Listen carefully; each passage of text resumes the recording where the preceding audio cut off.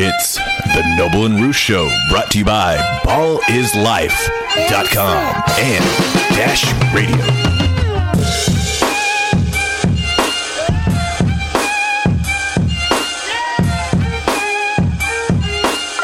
Welcome to another episode of the Noble and Roosh Show, presented by Ball is Life and Dash Radio. I'm your host, Roosh Williams. I'm with my guy, Zach Noble. And today we have an incredible guest, the one and only Mr. LeVar Ball. LeVar, how you doing? Hey, how y'all doing, man? Thanks for having me, man. What's going down? Man, it's all good. It's just a beautiful day out in sunny LA. Ah, yes, indeed. Yeah. So, LeVar, man, I'm going to say it's been a minute since we've heard from you on a mainstream level, so I just kind of wanted to check in with you, see how you're doing. Well, on a mainstream level on everything, because you got the COVID-19. Who's doing that stuff now? That's what people don't understand. They be like, oh, LeVar backed up. I ain't heard from you in a while. You know why? Because I'm busy doing other things. I hear you. Like what? Like what? Like getting ready to have some water come out. Getting ready to have some rims and tires come out. Got my wife getting better. Got boys about to be in the draft. Jello about to get in the league. What else? Let's go. We got Big Ball of Water. Is that what we're talking about? Big Ball of Water? I'm trying to tell you. Matter of fact, I'm going to have my guy go run out and get one right quick. Hey, man, go get that. I'm going to have it to you in a minute. Otherwise, you're going to see this, the coldest water out there. Yes, straight from the Arctic, baby. I love it. Man, it's a Hawaiian spring water. This bad boy, the coldest. I'm telling you, it make your body feel better.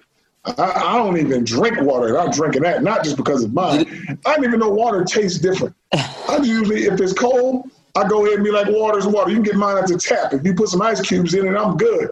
But this water is a little smoother, man. And when it comes out in these stores, I guarantee folks going to buy it off the shelf. It's the coldest, man. What made you want to put out some water? Down under in Australia and New Zealand, discovering some water down there? No. Just because that's a consumable item that everybody needs. So why not get in the water game? I'm probably the only brother that's in it, that's going to own water. A lot of people don't own no water. You do that, you a cold piece of work. I look at it like this, man. Hey, it's a necessity for everybody. So even if you don't like me, you're going to buy some water if you want to survive. Respect. So black-owned water, first man in the game? Yes, indeed.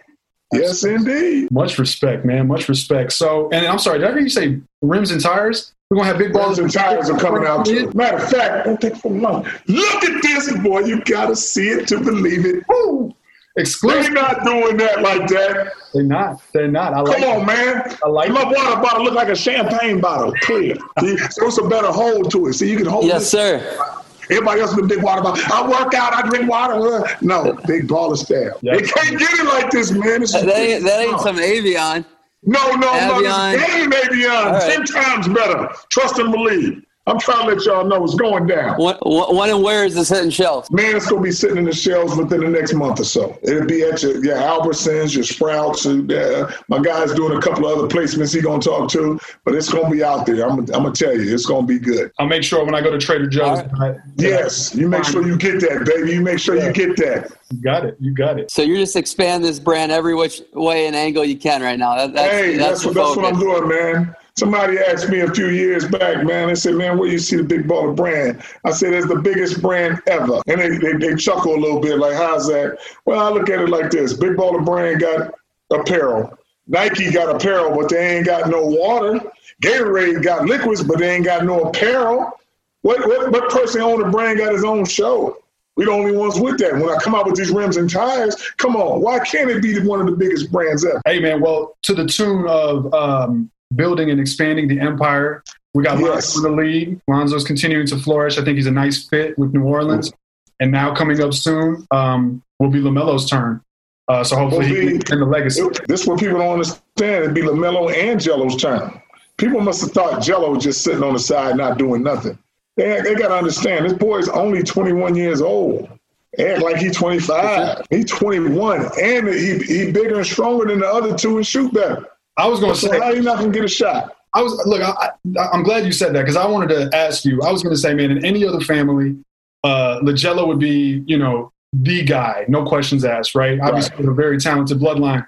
So, all state, national champion, I think, in high school. Had a UCLA scholarship, hooped overseas, all that. A legit pedigree, right? So I was going to ask you about LaJello. How has he handled the massive success of the Ball family and his brothers? And what do you think is one of his attributes or traits that is unique to him that you specifically enjoy? Jello can score that ball. Like I said, he's having a great time. And people keep looking at it like he's supposed to be jealous or be like, oh, your brothers made it, you didn't.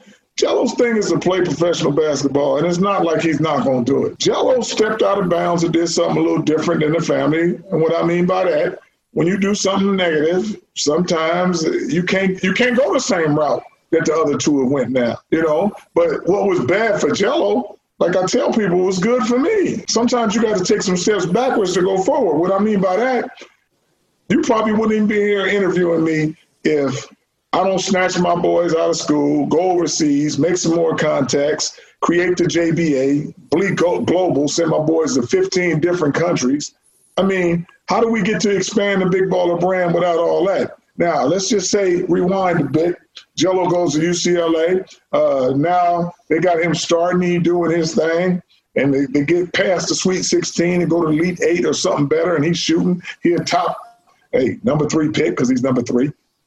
Lonzo number 2, went number 2. Melo's number 1, go number 1. Jello would have went number 3. That's just how it goes down with the ball. Yeah. But if that would have happened now, I don't snatch Melo out of school. I don't worry about making no other money. I don't worry about the brand. I'm like, okay, Melo goes to UCLA, big pick. Now we just leave it at that. We're not even here. But now my eyes is open more things, is building an empire that's crazy. Now I go do all these other things. And that all happened because of Jello. So LeVar, you truly don't think any of this is possible if you don't go overseas? If they go to college, none of this is possible. Not only do I go overseas, but I create a different mindset now. Because now I'm not thinking about, okay, just get my boys to the league and that's it.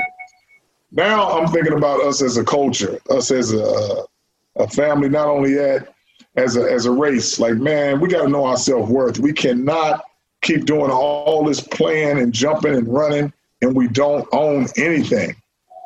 So all you can be is you're not knowing your self-worth. So if you're not thinking about owning nothing, guess what? Don't expect to be wealthy for generations to come. You're not. I'll tell you this too. Like people keep saying, oh, your boys signed. My boys, whoever they sign with, they'll never become billionaires signing with them. The only person they can become billionaires with is Big Baller Brand. Why? Because you own that. Like I said, these other players, they never own nothing, so you only can get to 400 million, 500 million. You're never going to be a billionaire. Billionaires own things. Yeah. People only think something's crazy until it's successful, right? Right. So once it's successful, everybody's on board. But until that moment, you look, not you specifically, but whoever the pioneer is always looks, out of line, a little out of whack until it starts working, and then everybody's on board. So I got a ton of respect for what you do. I wish you the best. I hope it keeps going. I think. Thank you, man. Much love. Much love. Yeah, I think LaMelo is the extension of it. So, I want to talk a little bit about LaMelo. What do you think? Mm-hmm. What is your outlook for him in the NBA? Maybe comparisons, ceiling, team fits, all that. Like, what do you expect out of LaMelo Ball in the NBA? Okay, everything comes full circle, man, when you get that one player that's crazy. My thing is Melo going to do his thing. And just like you had the Michael Jordan, now everybody going to be like the next best thing and the next biggest thing is going to be LaMelo Ball. Because he's the youngest and he bridges that gap with the culture, with the youngsters. And also very talented. And we're in a new era now, which is the social media. Like Melo coming into the game with already, 5 or 6 million followers, already with his own brand. So guess what? Puma got to come in differently. They got to make him the dude. You can't just be like, oh, okay, like these other players we got. They got a lot of other players from Puma, but they're not that one like Melo. Why? Because Melo already had his own brand, his own shoe. So you can't come in here and say, hey, where's some of these shoes? He expecting a signature shoe early, So you're looking at him. But if he's not with the Big Baller brand and he's a local guy, what I mean by local is staying in the United States. Melo been in 15 different countries. He's global before they even mention him.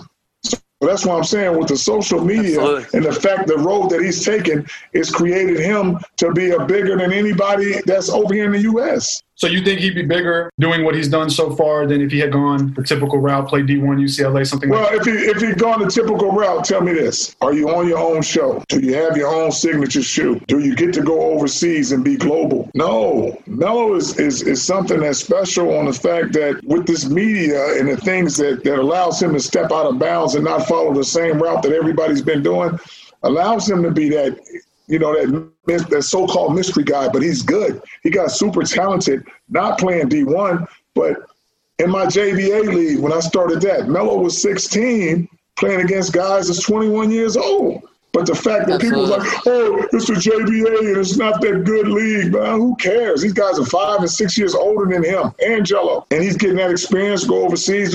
So I allowed him to grow and to develop. People says, oh, Melo passed the ball, shoot the ball. He does all the stuff that you can't teach.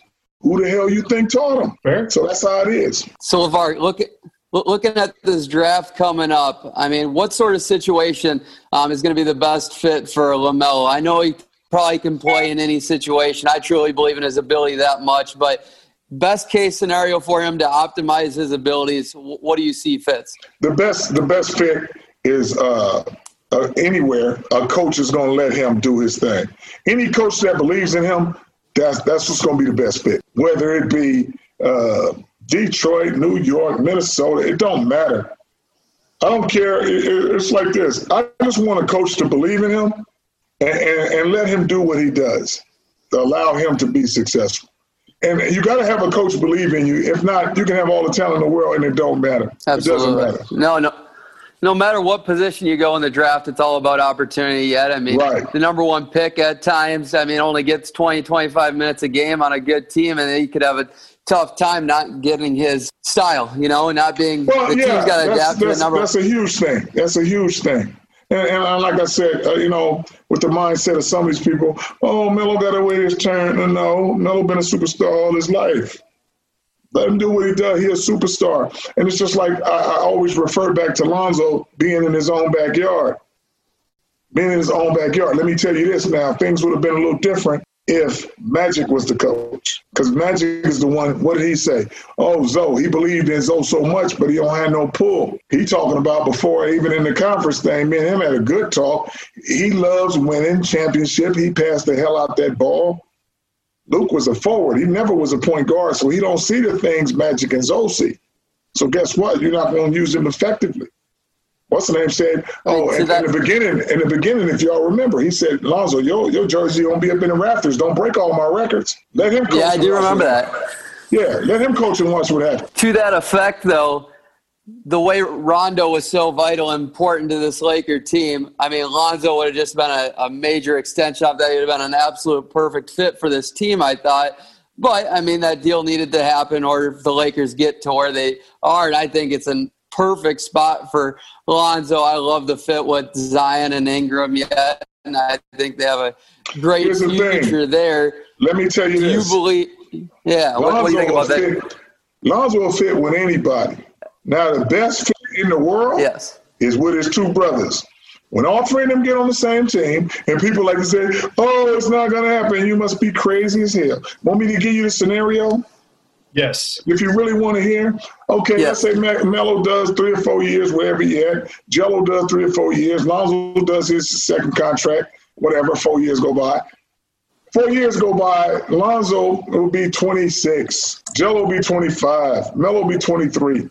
If they all decide to come back to L.A., you don't think the Lakers are going to take all three of them at that time? Grown men now, already been in the league. Well, I think the question at that point becomes, can they afford them all? Because they're going to be ballers, right? Hey. And here's the thing. If my boys decide to play together, it ain't about the money. They'll make so much off the court, it'd be ridiculous. It's not even going to be about the money. They're going to just be like, we want to play together. The ball boys are back. The ball boys are back. Triple B's. Look. Oh, there you go. Yeah, baby. Look, I was going to say Lonzo's game in my assessment is incredible floor general. Honestly, man, people think he's like just a point guard. I think you could play Lonzo as a wing because of his playmaking abilities. Given that he's a great playmaker, he's got the wingspan, he's got the size, and he's got the defensive capabilities. I always got to plug my Rockets, man. I'm from Houston. Get your son next to James Harden. I think he will flourish next to James Harden in an environment like that. What do you think about that? Lonzo will flourish in anything. Like I said, he's a playmaker. He does what he does. He makes everybody around him better. And that's what people don't understand. You just got to give him the keys and let him do what he does. And everything will be fine. He loves to win. But he can't win if you're taking him in and out the game, or you don't play in the fourth quarter, or you let him have 3 fouls and be like, you get 6. As soon as you get 3, they pull you out. He know how to play with 5 fouls in the first quarter. It's like, okay, now you just turn into a rebounder and a passer. Stop trying to run over people and trying to steal the ball at the top of the key to stay in front of your man. That's all that is. He's smart enough to do that. But, people get nervous. Oh, 2 fouls, 3 fouls, and mess up the flow of the game. Lonzo got to be in the flow of the game. I've always taught him to play the whole game. So when these guys get to moving him in and out, let him play 3 solid quarters, take him out the fourth quarter because you're up by 20 or 30. Look, that's one thing that I definitely agree with. I think a lot of, I don't know about coaches, but at least fans, they don't understand the key element of rhythm. Right. Basketball is all rhythm. You could be the best shooter in the world. If you're out of rhythm, you're going to miss. You could be the best dribbler. Passer, out of rhythm, you're going to miss those passes and whatnot. So I agree with you. Rhythm is very big. And when you get a talented player in the right rhythm, you obviously are going to get the best results. Right, most definitely. After going through this whole process with Lonzo before, coming out number 2 in that draft and seeing this thing play out, what did you learn from that go around that's different this run with Melo? Hey, the process is the same. Not difference between those two necessarily. Like you've treated it exactly the exact same. Yes, as you did the first go around. Exact same, but you got to understand we're in a different situation now, which is there's a lot of different variables in this. What I mean by that is the notoriety that we have as a Ball family. The other thing is you got the COVID. You got different things, different platforms that we usually can't go on. But now I'm already out there as a family. People know what we're about. So that makes it easier. And now knowing that all my boys are talented as hell, it ain't nothing like, oh, don't say that. He's not that good. He's not that. These teams, they understand what the Ball magnetism does for any franchise. So one thing we haven't talked about in depth yet is Lonzo being paired with a phenom in Zion Williamson. I think that's pretty incredible, right? The Pelicans got the number 1 pick and they got the number 2 pick from just a couple years ago. Right. So what do you see as far as they fit? I feel like Zion is the kind of guy who will definitely benefit from playing with Lonzo because of his playmaking ability and his ability to push tempo. So what are you expecting out of those two? I expect wonders out of them, man. Lonzo's always played with a guy that's, if you can run that lane and do some things, he's going to make your job a lot easier. He's just like Lonzo played with a boy in high school, Eli Scott, same player. Rebound the ball and can run. Now Eli Scott 2.0. He can jump higher, stronger, and a little bit faster.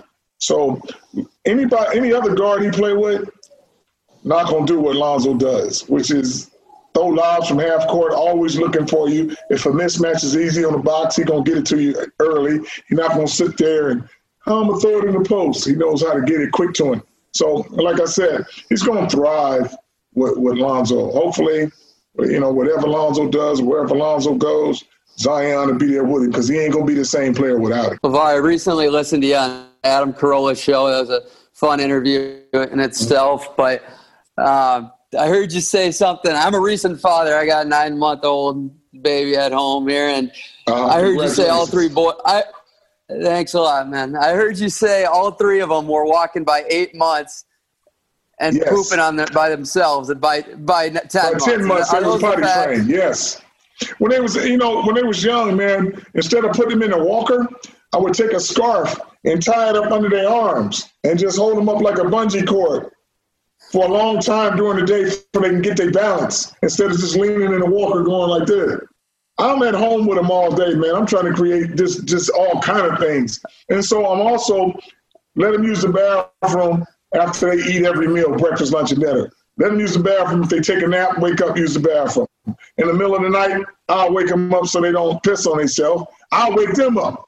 I ain't got nothing to do. I train out of the house. I ain't going nowhere. I get tired and take a nap. So I can stay up all night and watch MTV and Sports Center while they're using the bathroom or staying up. So Big Baller Brand is Big Baller Brand extending into house training, potty breaking, potty training? Hey, man, catch that in my next book.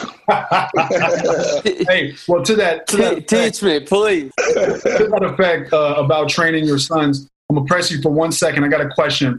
I think one of the weaknesses that I've identified in Lonzo's game is the wind up on the shot. He kind of winds up through the left shoulder, and I think that can hinder his ability to pull quick and coming off screens in a certain direction.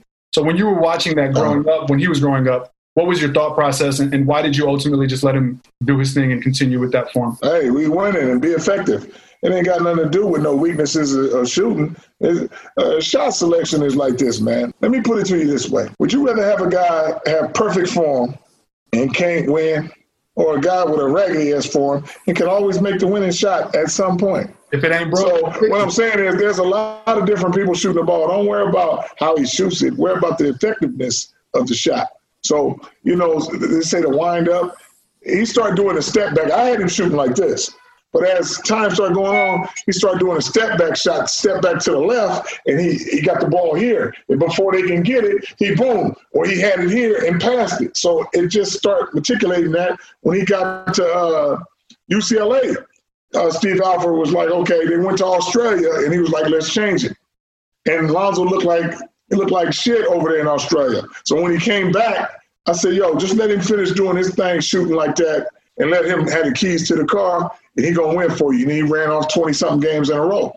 But he went back to his old style shooting like this. So now he's trying to get back to here.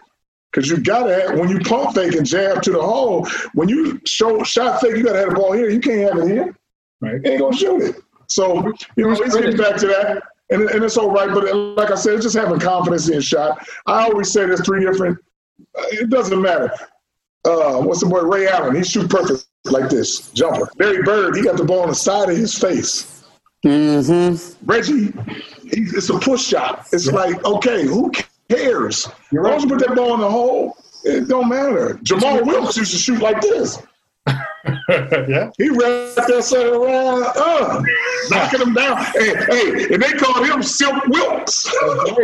Oh, somebody Silk with a shot around here. Yeah, for the record, I had I know people listening to this can't see the motion you're doing, but I used to hoop with this guy. We called him Old School at the gym. Same thing. He came right around. He almost put a side spin. I don't know how that thing ever went in, but it did. Right. And to Lonzo's credit, I don't have the figures in front of me, but I think he shot 38% on a good amount of volume from three this past season. So definitely. Right. He did all right. He can shoot better than that. I know that. I know he can go 40-50% from the three-point line.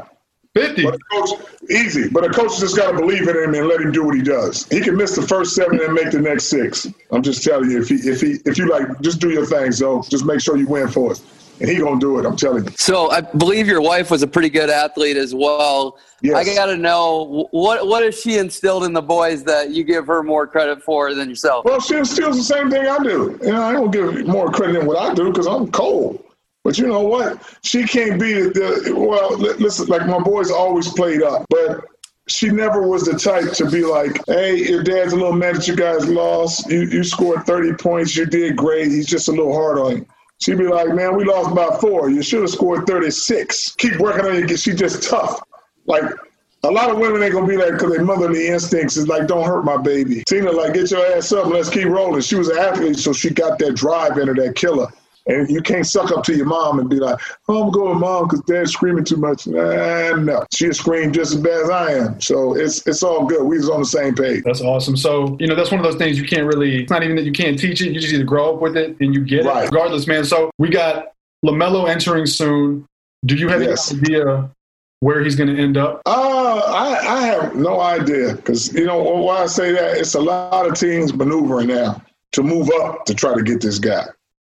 So there's a lot of different scenarios that I'm hearing. In the beginning stage, I was loving Detroit on the fact that they said, you know what, if they would have got first pick, it would have been great. On the fact they would have picked him, they'd have got Jello and found a way to trade for Lonzo. Now I got all 3 of my boys in Detroit. Same thing with New York. That's why I was rolling with both of them because all of them wanted my boys. That would do nothing for a franchise but take them to the moon. If all 3 of my boys end up on one team, whenever they do, it'll be the biggest story in the NBA ever. From a basketball perspective, I know like their brothers, obviously they grew up playing and all that. From an actual X's and O's tactical basketball perspective, why do you think they're such a good fit together? They're a good fit together because they're organically the big 3. And they'll play at a pace that's so fast that you can't compete with it. And people always say, well, LeVar, hey, last time all 3 of them was together, they was undefeated, and they was babies. Now, as grown men, you got Jello 6'7", Melo 6'8", and you got Lonzo at 6'7", all on the perimeter, switching, trapping, running, getting rid of the ball fast.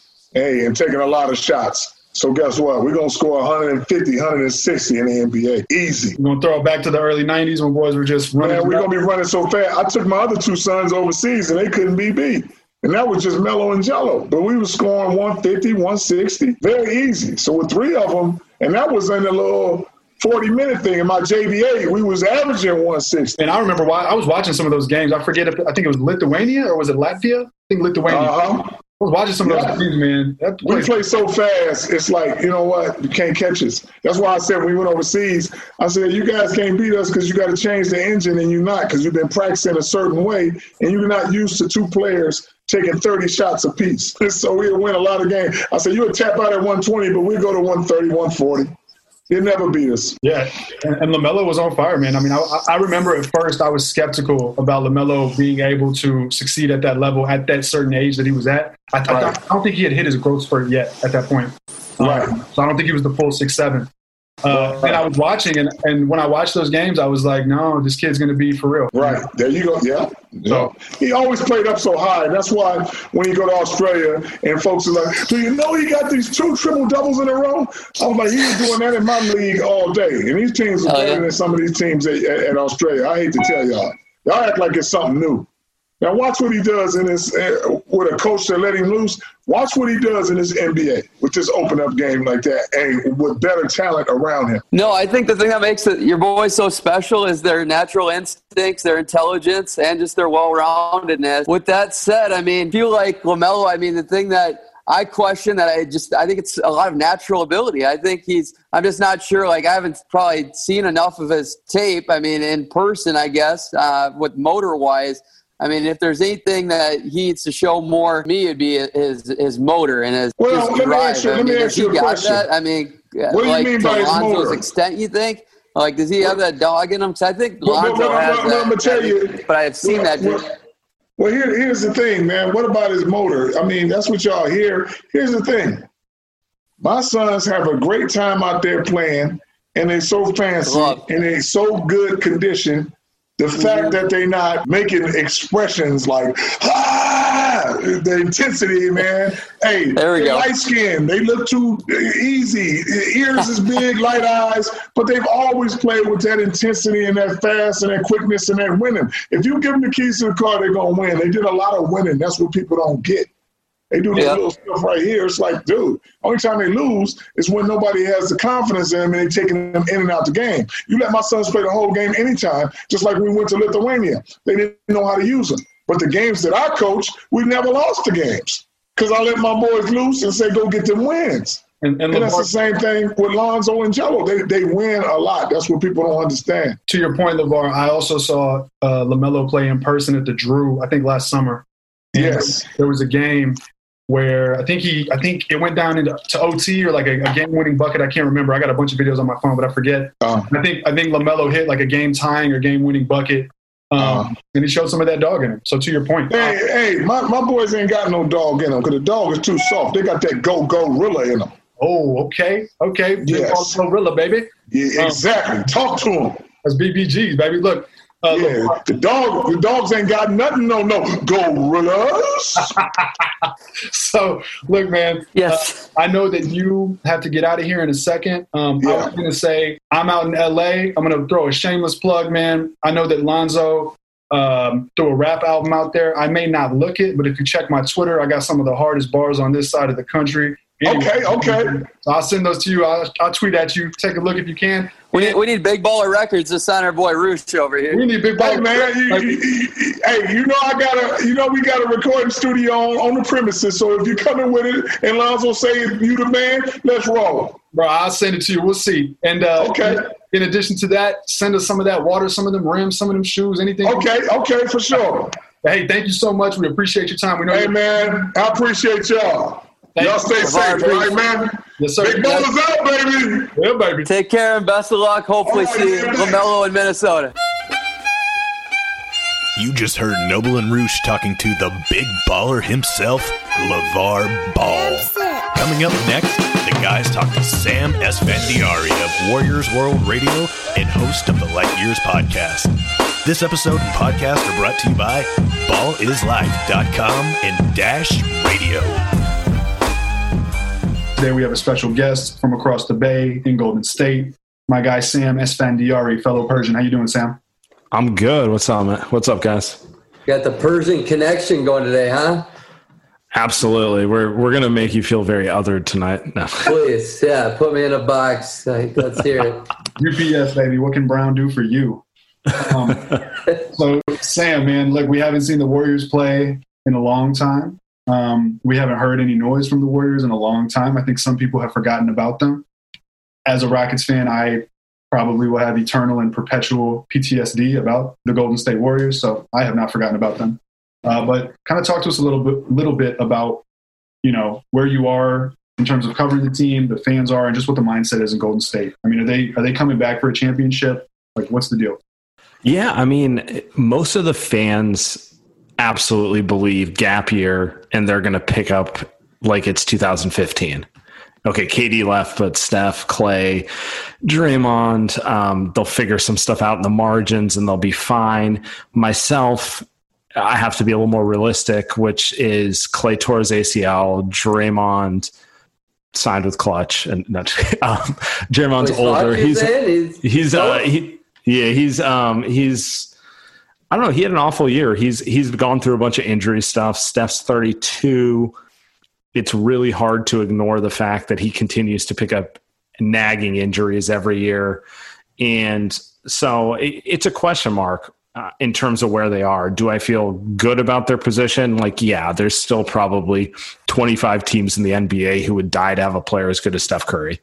So they're in a decent position.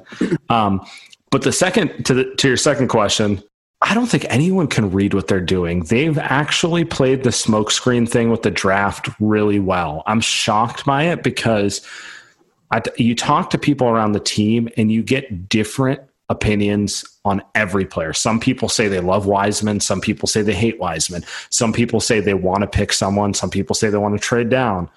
And this is something you even see people like Zach Lowe and Woj and like people are like, you know, as plugged in with the league as possible say, like, no one really knows what the Warriors are going to do in terms of this offseason. And I think that's probably by design. I think they're trying to mess with the league because everyone knows Steph, Clay, and Draymond's age. It's not like you don't need to be like a rocket scientist to figure out like, okay, best case scenario, this team has like a 2 to 3 year window before those guys start getting too old. So do they want to go the route of pushing all their chips in with vets, or are they going to try to do the Spurs thing where they draft someone they're hoping is going to be the extension piece to take this window out 5-7 years? And no one can get a clear answer on that.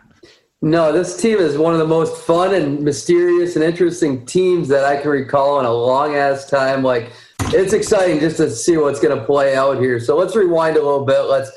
I need to know where your thoughts are on the D'Lo Wiggins trade. I'm a huge Timberwolves fan. Let's start with there, and then we'll go progressively forward with that. I mean, just a side note, this is how you know the Warriors have reached a level of success where their local team affiliates are now like just talk about the culture and like it's not even like have they rehabbed Wiggins. It's like, is he better than Paul George already? Right, that type of like homerism BS going on. So I think the trade's a win for the Warriors in the sense of they didn't particularly like D'Lo.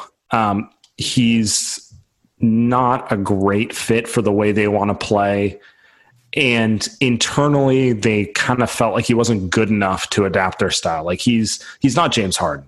You know, James Harden plays the same ISO style, but he's significantly better than D'Angelo Russell enough that you're willing to tweak your offense to accommodate someone like that. You know, do you think they gave him enough time to figure out if he really was who they thought he was, or? Probably not, but I think that future pick, which I don't really believe the Warriors will ever make, right now it's like their golden ticket. Like it reminds me of when the Celtics had that unprotected Nets pick, where it was always like, oh, who are they going to trade it for? They ended up trading for Kyrie Irving. It kind of didn't work out for either side. But I don't know. It worked out to Colin Sexton, and I believe in Colin Sexton. Sexton. Yeah, and I mean, yes, we're a little biased. We just had him on the show before this, but okay. I truly believe I think he has all-star potential. I do. Do I think he's going to be one? I'm not. I would say he's got a 30% chance of being one. But even if we move it, trade in my mind. But even if you move it back a second, and Colin Sexton could be really good, and he's certainly not a bad player, but like. When that trade went down, everyone thought that Nets pick was going to be the number 1 pick overall. For sure. Number 2 pick or something like that. And that's like kind of the allure this Wolves pick has right now, which is kind of why I kind of dumpster fire, yeah. Well, right now it's D'Lo, Cat, and Josh Okogie maybe. I don't know. Like, hey, you're right. You're exactly right. Hey, Okogie's number 3. That's kind of why I kind of think the move for them is to trade the pick early because for sure. The Wolves are not going to tank. They traded their pick. We're going all out right now. So it's like right now that pick is sexy. Next year when the Wolves are, let's just say 500-ish, and it's maybe the 12th pick overall. It's not the coolest thing on earth to own, It's like, oh, we got the 12th pick, something like that, right? Maybe it's the 11th. Hey, draft Twitter's salivating over the 2021 12 pick. Even the 20 pick. They're saying the 20 pick is better than the 3 pick in 2020. But I've been enjoying that too, and I feel like that's hilarious. A thing that happens every year. Every prospect a year out is the next coming of Kawhi Leonard or LeBron James or something like that, and then we get film on them and realize, okay, they're just another very talented 18-year-old who could go in any different direction. Yeah, I mean, look, if we're talking guys that fit that profile, right? Another talented 18-year-old that can go in any direction. I want to loop that back around to Andrew Wiggins, right? The question, there we go. Perfect. Yeah, was the D'Lo trade a win or a loss or whatever? When the D'Lo trade happened, when Golden State got D'Angelo Russell, I was, as a Rockets fan, I was happy because I knew that fit did not work. I was less optimistic about them being willing to unload him so quickly as they did, and I think they did a good job. But D'Angelo Russell never fit next to Steph. Like Sam said, he's a guy that's – look. I'll forever disagree on that. That's all I'm going to say there. I think it could have worked. We just never saw it. But the trade's fine. I mean, look, he plays ISO ball. He's just not as good at it. And he's got Steph and Clay next to him, right? Like, it just doesn't – I don't know. For me, it would never – Oh, it's not a perfect – not good at all. I'll split the difference. I'll split the difference and say I think you're both right. But I do think D'Lo in the Warriors system would have put a hard cap on the ceiling because for sure Steph's limited as a defender. I mean, he's 6'3". On his best day, he's a good team defender. D'Lo's a terrible defender. Wiggins, D'Lo, just a wash in that pick makes it a win. So you've watched him more than anyone. So you're just going to laugh at me for about let's hear it. Let's hear your Wiggins Island. You're stuck on it now, buddy. No, hey, let me get on the cross. I'm a Kansas graduate too, a Kansas diehard too. So you've seen way too much of him. Oh, I know him by heart. I know this guy, and you got the exact experience right up front. He's a developed playmaker now. Oh, he was hitting that 3 ball. Oh, is there a little defense there because he's next to Draymond? 2 weeks later, fucked. But here's the thing. The culture gamble. But here's the thing. You don't need him to be any of that. And I don't think Andrew Wiggins. He doesn't. No, you're right. Listen. I think D'Angelo Russell's a better basketball player than Andrew Wiggins. But undisputed. Yeah. But the Golden State Warriors don't need him to be any of that. They just need him 100%. They just need him to be Harrison Barnes. That's it. And he's better. A little bit better. And he is better than Harrison Barnes, in my opinion. Maybe not defensively yet. Maybe not defensively, but I mean, look, I've seen Steph and Clay and Draymond wreak havoc. You put a guy like Andrew Wiggins as their 4th with much less expectations, I think he's the kind of guy that thrives in that role. Right? I do think you guys are hitting on it. It comes down to his defense. Like, I think offensively, he is what he is. He's going to have a random 30-point night, and then he's going to follow it up with a nice 5 for 15, 12-point night. Like, it's just who he is. But his athleticism will be showcased a lot more in Golden State, I think, hopefully. So, I mean, for me, it's the Warriors gambling that they can make. We've all seen him play defense. It's them gambling on their ability to make him play defense every night. And you know what? If I'm a Warriors fan, I would be okay with that because all you talk about is the culture and, like how great it is. This is a perfect example of putting a player with certain talents. Like, I think the days of thinking he'd be a superstar are gone, but if you think you have a strong culture that can get people to buy in, he should be able to play competent defense, and you ride with his kind of ebbs and flows on offense. So for sure, that's kind of where I'm at with him. Well, let's transition to this. So let's go to this current roster you have right now in Golden State. There's 4 players. But don't you think they're going to re-sign? I mean, looking at the cap sheet, I mean, they got all these guys that are all like partial deals. Tell me about their cap situation. Like, okay, I feel like they're bringing everybody back for the most part, most of them. So if I look at the Warriors roster right now, and I have it in front of me, so obviously Steph, Clay, Wiggins, and Draymond are kind of locked in, and it's very hard to see them even moving one of those players without it being just kind of a concession. Like, they're not moving Wiggins without taking someone else's albatross contract and a negative move. So let's assume they all stay there. Everyone else on the roster is kind of a development piece you want on the back half of your roster, like Jordan Poole, Eric Paschall, maybe not Looney. Looney could be a little higher up if he's healthy, but like Marquise Chris, all these guys are guys that they, internally they probably like more than fans do, but like, they're going to enter this offseason looking at it like we have man 9 through 15 and we have man 1 through 4. So can we find man 5 through 8 on the roster, which is going to be a lot of the mid-level exception, the traded player exception for Iguodala. Can we convince a good wing or just a good vet to take a veteran minimum for 1 year? And I'm not even talking like someone like, big time. I'm talking like, can we get like a Kent Bazemore to agree to a 1 year veteran minimum type of deal? So that's kind of how I look at the Warriors roster right now. Like, they're trying to figure out those 3 to 4 veteran players who round out the rotation, who are just, if nothing else, reliable. Like, Steve Kerr has alluded to this more than anyone in terms of we need to sign a few veterans, because he likes his young players. He likes his Paschall. He likes Marquise Chris, but he doesn't want to have to depend on them as being like a 25-minute per game bench player with the expectations that they're going to go deep into the playoffs. So it's finding what's the most they could spend on a guy. Say if they move, like, didn't guarantee a lot of these contracts, $3 million?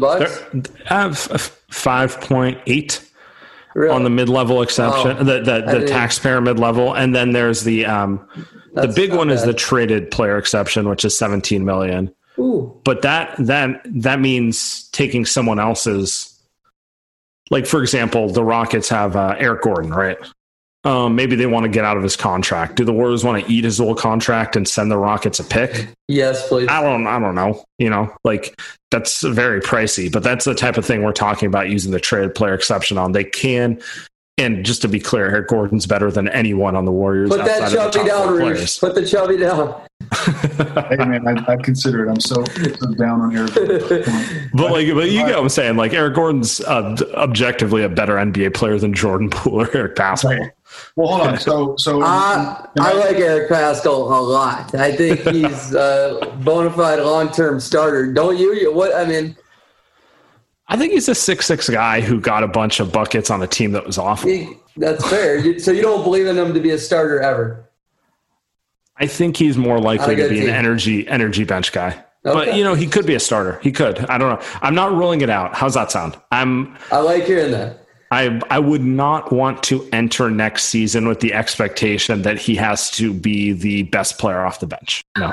Do you have faith in any of the young dudes?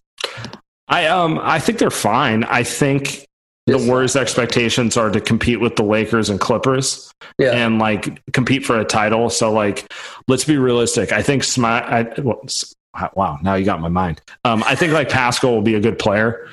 I think if you're asking Eric Paschall to play 25 minutes a game in the Western Conference Finals versus either LA team or even the Rockets or something like that, I don't know. That seems like a lot to ask for a guy who was a second round pick a year ago. Yeah, I agree. I don't think Yeah. Yeah, but there's so many guys, like, lately these guys are so mature and so polished. If they go into these really good programs and teams, they're able to perform if they're a really good player. We know really quickly, Look at Malcolm Brogdon. I'm not going to compare him to Jason Tatum, but even go down in the lottery, Tyler Hero. There's plenty of these guys that pop out. I mean, it's possible. Like Pascal was a top 25 guy for me before the draft. And he is. Okay, so maybe I'm being a little harsh on him, but any way you slice it, like they don't have a starting center right now. Correct. They have zero veterans off the bench at this point. Mm-hmm. So they do need to add a couple of those players to then, just to put it bluntly, it's going to be a lot easier for someone like Eric Paschall to be productive if he's next to Klay Thompson and let's just say I can't even think of the center, like Aaron Baines, something like that. Like we're talking about just like pros where now he can just play in a role. Well, I mean, I think you said no center, no starting center. I think Kevon Looney. I think you have a good starting five with Looney. I like Chris better than him. I mean, look, you could go Chris or Looney. I mean, Chris, I've seen Marquise Chris play. I'm not high on Marquise Chris. I do think that you will see the best version of Marquise Chris next to a healthy Warriors roster. I'm still questionable as to whether or not, Marquise Chris can play mistake-free basketball consistently and like keep rotations and things like that. But he's the kind of guy that they could get spurts from him that are very useful. But you have Looney, Draymond, Wiggins, Klay, Steph, right? You got guys like Chris who can occasionally contribute, Paschall who I think can at least occasionally contribute. You're going to have the mid-level veterans minimum, and then you got the number 2 pick in the draft. So I think they're in pretty good shape if they hit. Yeah, I would say they're in good shape. I think the only so maybe I came across too negative. No, it's a lot of balls in the air is what it comes down to. Like, I mean, they could throw the pick and the Wolves pick and a bunch of things and make some like insane trade for Bradley Beal. Or they could go the route, which I think is the most likely, which is like they'll make the pick. They'll find someone productive for the mid-level. There'll be some veteran who's willing to take the vet minimum because the market's not great. And next thing you know, you got like this, like, it'll be like a Spursy-esque roster where it's kind of like, it's a lot of pieces and you're counting on them to be kind of better than the sum of their parts in terms of individual play. Yeah. So before we get into trade talks and that draft pick and everything, just got to ask you this. I mean, if this team as constructed right now, say they bring back everybody, just who's on that current cap sheet right now, fully guarantee everybody. If they play at 100%, Draymond gets back to himself in this mythological world I'm speaking of. Sure. Klay Thompson recovers, gets back to 100%. Steph gets back to 100%. Wiggins plays to the best of his ability that he's been proven to. Do you think they're a true contender? Because I don't. I think they still need pieces around him. Yeah, I think they're a tier 2. Like, I think they're very, very close. I think they can be. I just think they need defense. What percentage do you think do they get to that 100% with this group? Like, can they? Can Draymond ever get back there? Do you believe in that? How quickly can Klay get healthy? Are you worried about Steph's health? Like, what do you believe in this team is what I'm getting at. So I do agree with you because right now, if you're talking about the Warriors, the question comes down to, let's just assume Draymond, all this time off, has healed his body and you're going to get some version of like the guy who everyone called like the best defensive player they've ever seen or whatever. Who's the 5th guy in that lineup? It's either Chris or Looney. That's who it is. Right. But you go Paschall over and go really small and just a really terrible defensive team. Yeah, that's what I'm getting at. So for me, they're tier 2 until free agency ends. I don't think they need like it's a superstar play at the center. They just need someone who is a legitimate starter and who fits the way they want to play. I don't think they need some superstar off the bench. I just think they need a couple veterans so you feel a little more confident about where they're going. And then everything else comes down to like, is the core still kind of what we thought it was, right? Because like you personally, and Rusho, I want you to answer this too. Do you believe Klay will get back to 100%? Because I'm only you ask me, I'm about 80% belief in that Steph and Klay will ever get back to 100% at the same time. I would bet money on Klay getting back to 100%. I would not bet money on Draymond ever resembling the player he was in 2016-17. I've seen Klay play and like all the workouts, like it's going to take him a couple months to shake rust. but like he doesn't really rely on his ACL. He's not a quick touch guy to begin with. So he'll be fine. He's still got one of the 5 best shooting strokes of like all time, basically. I'm not particularly concerned about Klay. I'm concerned about Draymond, who is like the ultimate outlier. Like he exceeds his body in terms of playing. And there's like only a certain amount of time you can do that. Like how often can you be the 6'6" guy who plays like he's 7 feet tall because you're everywhere on the floor? Like there's a finite lifetime on that. Yeah. I think maybe I just have, again, PTSD. I think they're all going to, they're fine. I think they're all fine. I'm sure that as a fan of the Warriors, you feel the way you do, and you've watched the team way more than me, so you know. But as a fan of a different team and just predicting like the outlook and all the time off, I think Draymond can go for a full year. Can he be what he was? Maybe not 100%. Can he be 85% of it? I think so, at least for one season. Will Klay come back? I think so as well. Like Sam said, he's not like he just gets to his spot and he hits shots, right? He might be a little less aggressive in, dunking and transition or when he breaks to the basket. Klay dunks are hilarious. Yeah, right. But I mean, he just needs to get to his spot and shoot, and he defends, so I think he'll be totally fine. I think ACLs are the kind of thing that, unless you have like a history, if it's a one-off, especially at that level of being an athlete, the most elite level there is, with all the best treatment and facilities, blah, blah, blah, and all this extra time, I think he'll be fine. I don't know if Steph will be what Steph was. Not that he's going to drop off, but like, will he be, 30 points a game Steph, or will he be more of like a 24, 25? I don't know, but I mean, I'm not going to count those guys out until I see it. And in that same vein, I think their presence, their collective presence, will unlock a better version of Wiggins that will kind of compensate for any dip off they have. So I think they'll be fine. I think they're going to make the right moves. Draft pick. I was saying this when you were talking about not having a center. Maybe like and I'm not a free agent offseason guy. I'm more like substantive the nose, but maybe like a Paul Millsap for the MLE. So, right. Like so you just never know what they can hit, and then all of a sudden it's like, yo, the Warriors are back to top 3 contenders. So you never know. So let's transition to that, because I think Paul Millsap would be one of those best case scenario guys if he wants to chase a ring for that $5 million, let's say, or the MLE. Who are the best case scenario guys? Because I mean, for me, one guy that sticks out is, I think he's going to get more money than this, but I think the fit and the need, like Hassan Whiteside. I just think him and Draymond, though, would be awfully shitty together. I think he's good, and I think in that system might give him structure. And I don't know. I would hate this. I would love to. I shouldn't say I hate. I'd love to see him and Draymond. Oh, that's gonna be a fun one. So my number one want was Marc Gasol. He signed to go overseas. So, but I don't need to explain to you how that. It's an obvious fit. That's perfection. Yeah. Well, hold up. Is Gasol locked overseas, or can he, like, by the time he's gone? He's going. I mean, he could come back, but the point is, we'll deal with that when it comes. You could have Paul. You could have Paul. It's true. He's 40 now, huh? 41, I think, maybe. Ibaka would now be my number one, but he's 100% getting like 3 to 4 times as much. So scanning the list, I mean, Tristan Thompson and Draymond would be funny for a lot of reasons, but he would probably fit the role pretty well. Whiteside wouldn't be terrible. Bismack Biyombo, maybe?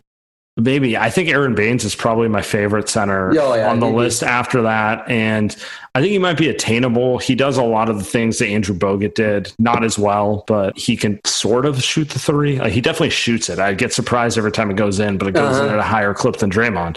So that works. And then there's always the Dwight Howard option, who was, I thought he was phenomenal for the Lakers. Like, he's surprisingly good. But I don't know if the Warriors are willing to take that chance with him. So those are the type of players I'm thinking about for the center. I would be happy with Aaron Baines or Dwight Howard, to be honest. What about like Mason Plumlee or Myers Leonard? Steve Kerr would love both of them. But one of them is a phenomenal passer and one of them is a phenomenal shooter. So I can't complain with either of them on offense. Both of them would work, but then you run into the defensive issue. So if the Warriors end up with either of those, you're still kind of running into the same question of who's going to be the fifth guy when you close games. Because when you close games, you have to deal with, Harden and Westbrook. If you have like Myers Leonard out there, they're going to get hunted, right? The Lakers, like Anthony Davis and LeBron, like that's even worse, right? And then so those are the things I'm like, I would almost rather them go with a defensive player who is offensively limited and puts a ton of pressure on Steph to like create more offense than he should, than getting someone who can help the offense in space. Do you think Wes Matthews can play any D left? I mean, I don't know. Like, I think some good fits if the money works. We have brought this up, Zach. Good teams all tend to have like the same mix of names in the pool. Danilo Gallinari. I don't know if you said Danilo. Is that yeah. I just think he's going to get way too much money if he wants it. Publicly stated he's willing to take less, so I think he might have that expectation, He said winning is what he's focused on. I mean, he said that. So if there's anywhere to look, man, I mean, a guy. I mean, he's another dream. I didn't want to put him in this list because, but it goes without saying he fits the Warriors like ball movement, motion offense type of system without even. I mean, he fits any team, but yeah. Well, I don't think it is. I don't think it's a pipe dream though. I mean, you're the Warriors, man. Like you said, you have the Spurs type culture. You have the aura of the championships and Steph and Clay. I think you guys, will be a premier destination for anyone for any player that money is not a problem for. Right. I think JaMychal Green would be a great fit if he were. I think he has a player option, so he'd have to opt out. But JaMychal Green, stretches the floor. Excellent player, great defender. Yeah. And then also, if you want to go more traditional center, I think Robin Lopez could be awesome. I think he also has a player option, so it'd be up to whether he's opting out or whatever. But I'm talking traditional center. I wouldn't go traditional five if I was Golden State. I'd look for more of like a JaMychal Green. Yeah. Or like, I mean, I wouldn't mind Robin Lopez, but I don't want to break the mid-level for a guy like that. Is basically what it comes down to. How about Nerlens Noel? Same thing. He's fine. He's good. He's good when he's engaged. But are you really going to throw your only exception at him? That's kind of what it comes down to for me. I think they screwed up by getting rid of Willie Culley. I think he could be really good there. He might be available too. I think he's got a player option. Yeah, he does, definitely. Although I think he's one of those guys that, looks good on paper and then it just doesn't produce to the expectations that you want or need. I haven't seen enough of him in the NBA to know like why that is, but it just never works out. It seems it never works out for him, He's weird because he can do some really great things on defense, like just the type of like only like the Anthony Davis caliber of athlete can like do, and then follows it up with it's basically the JaVale McGee thing where you're like, where you're just like you're waiting for it to come together, but it's like he is objectively helpful, but like, do you rely on him? Hey, but to that extent, you're right about JaVale McGee, and he always was that kind of guy. But I mean, shit. You guys got what you needed out of him. And 3 rings for JaVale. There you go, right? That's amazing. Figured out at some point. But who knows? What about like guards or wing? I feel like this is where the Golden State is always screwed up on the end of the bench guys, just trying to keep fit. They've been just in and out of all these guys, and they have never really worked out for them.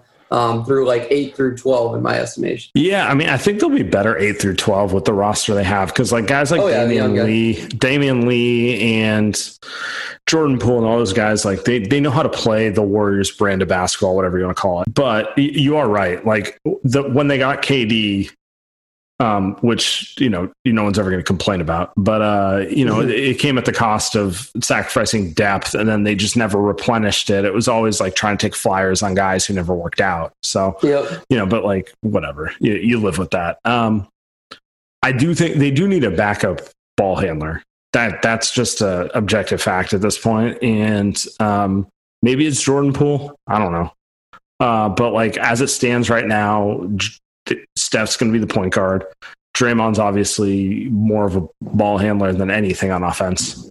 And Wiggins, I guess? I don't know. Like, there's not much else. Wiggins, man. Point Wiggins. That's my guy. Minnesota favorite. Maybe we'll get Delly over here or something. I don't know. That'd be kind of cool. I'd mess with some Delly. Maybe some Emmanuel Mudiay, huh? Yeah, we're looking at the same list right now, huh? Yeah, seriously. That experience. Michael Carter Williams screams Warriors. Don't, please. Can't shoot, long, size of a power forward. just the ugliest backup offense ever, but can play defense. So I wouldn't be surprised if he was there next year. Barea could be their Barbosa. That's true. Dude, JJ Barea is never leaving Dallas. He's tied at the hip. No, he's in. Hey, I'll tell you someone who would work. I don't know if you have the money for him. I don't know what kind of market he's going to command, but DJ Augustine, I think, would be a nice ball handler. That's a good name for the Warriors. Yeah, definitely. The one thing I will tell you about the Warriors is Steve Kerr is far more Phil Jackson than Greg Popovich. Like, I think he loads the fact that his best player is 6'3". Like, he wants to just have a bunch of dudes who are tall. Like, he wants to play the 2-guard front. He wants to play Kent Bazemore at point guard with a motion offense. Like, he's not a big pick and roll. He hates the pick and roll, to be honest. And it's just kind of like, as good as DJ Augustine is, he's 5'10". So I think it's more likely that they're going to pursue a PJ Dozier or like one of these guys who are kind of like faux point guards where you're like, it's not really his position, but he can play it, I was going to say for the minimum or something, close to it, Alec Burks. Exactly. Like they already went through that last year. Right. Somehow Alec Burks ended up being the starting point guard after a month for the team. So Alec Burks is a hell of a player. I don't know why it never works for him, but he can score and light it up in a heartbeat. I don't understand why he hasn't stuck. I would love him in Houston personally, but yeah. I don't get it either. He was good for the Warriors too. Like he's just objectively good at being an energy scorer off the bench. For sure. And he never had anything like Tyreek Evans that screwed him up, and it's kind of that situation.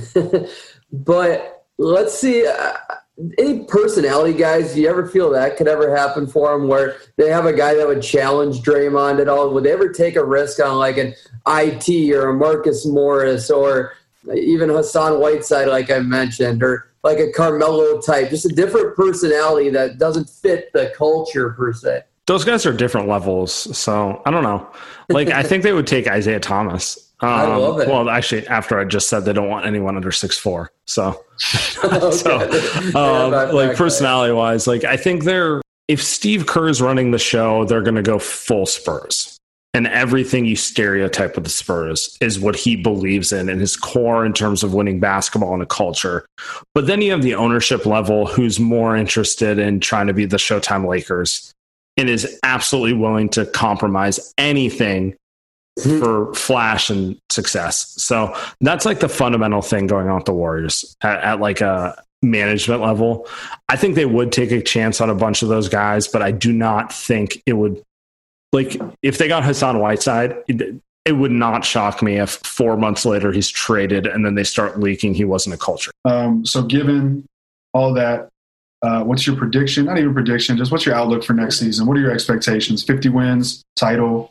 Like, what do you think realistically the outlook is for the Warriors for 20 to 21? I need to see what they do in the offseason, which is my hedge. But if you're asking me to make a prediction before the draft and everything, plus the pick. This team plus that pick. So they signed no one in free agency? They're running... Nobody. Correct. They have this team... And, I mean, this team's a 5 seed in the West right now. Yeah.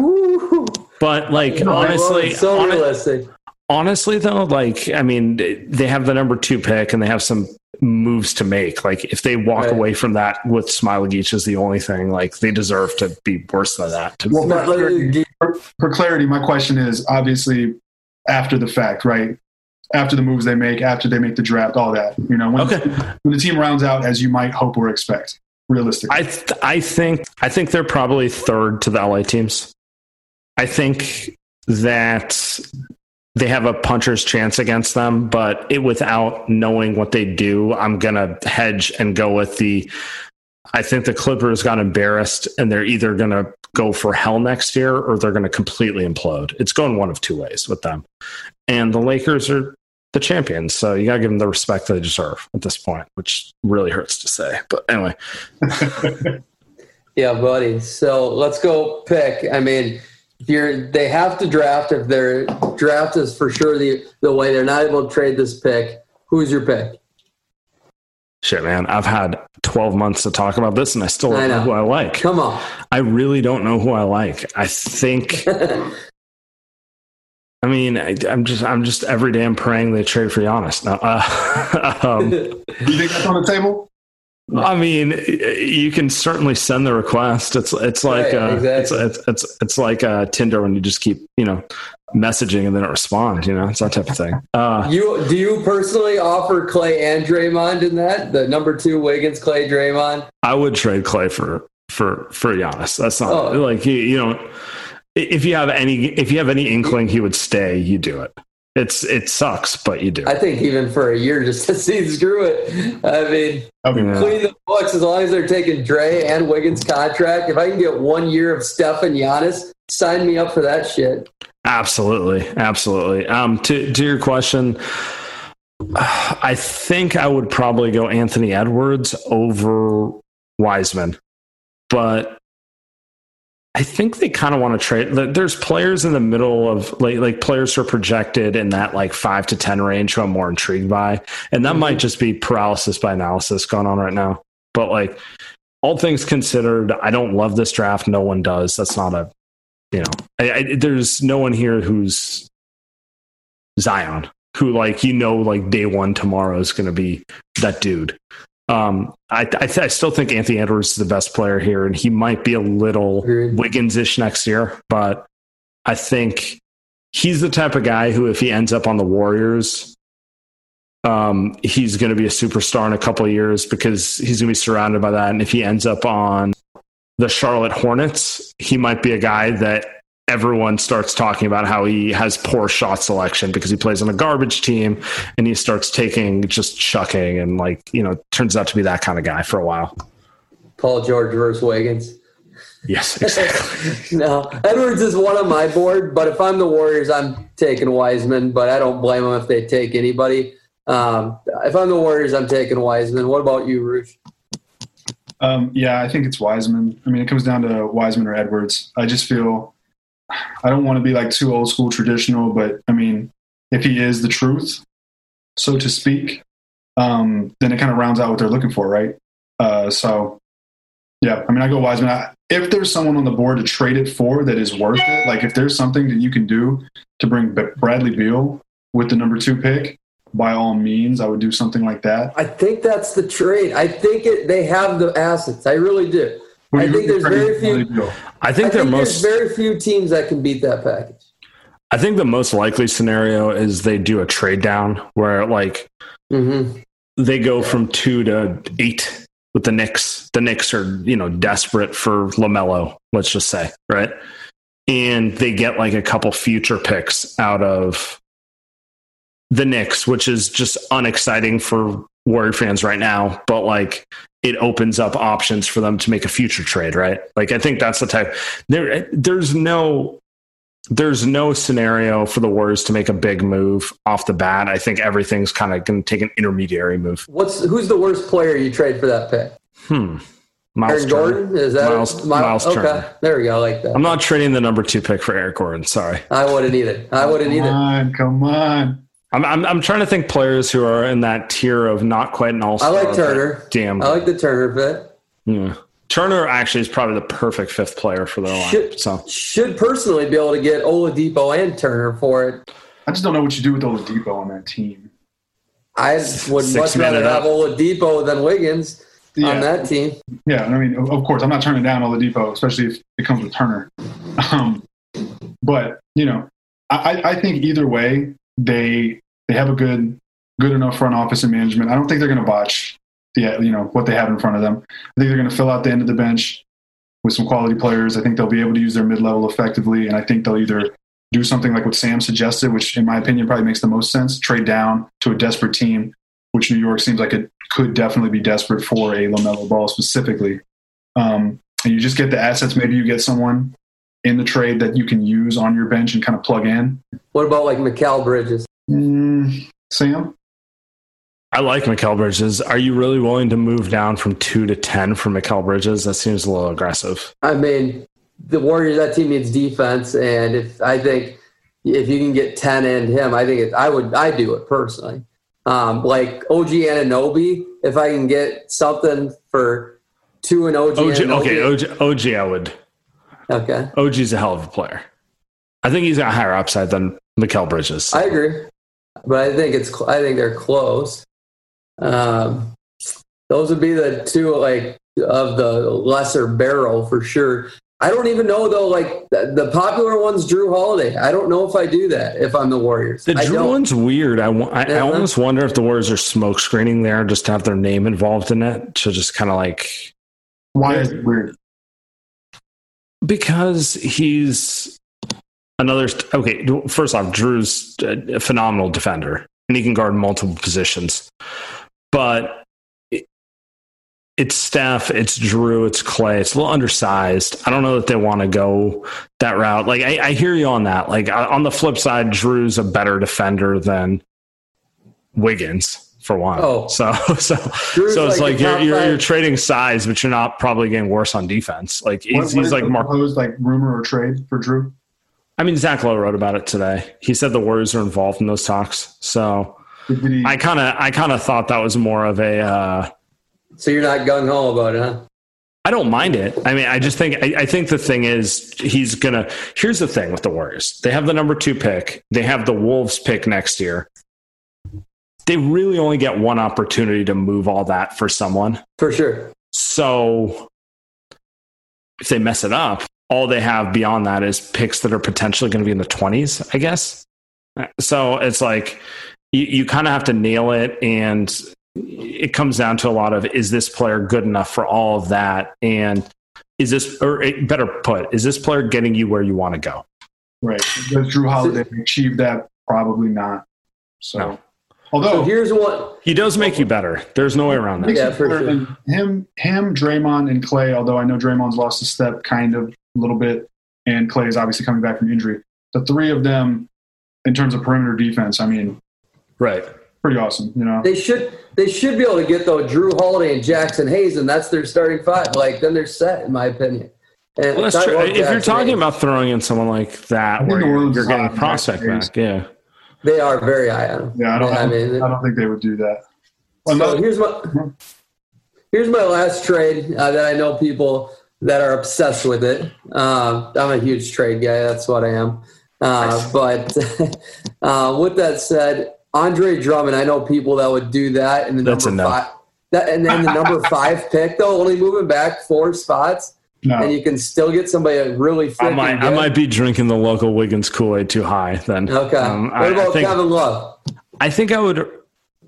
Okay. Well, that's a yes then. I mean, even though I don't love his fit with the Warriors, he's just objectively a better player than everyone you're mentioning. So Kevin Love would be lethal. Love at number 5. I mean, and I would love to hear another Wiggins Love. To your Drummond point, you're talking about would I rather have Wiseman and Wiggins or Drummond and you still could Denny get Wiseman. Denny Avdia, right?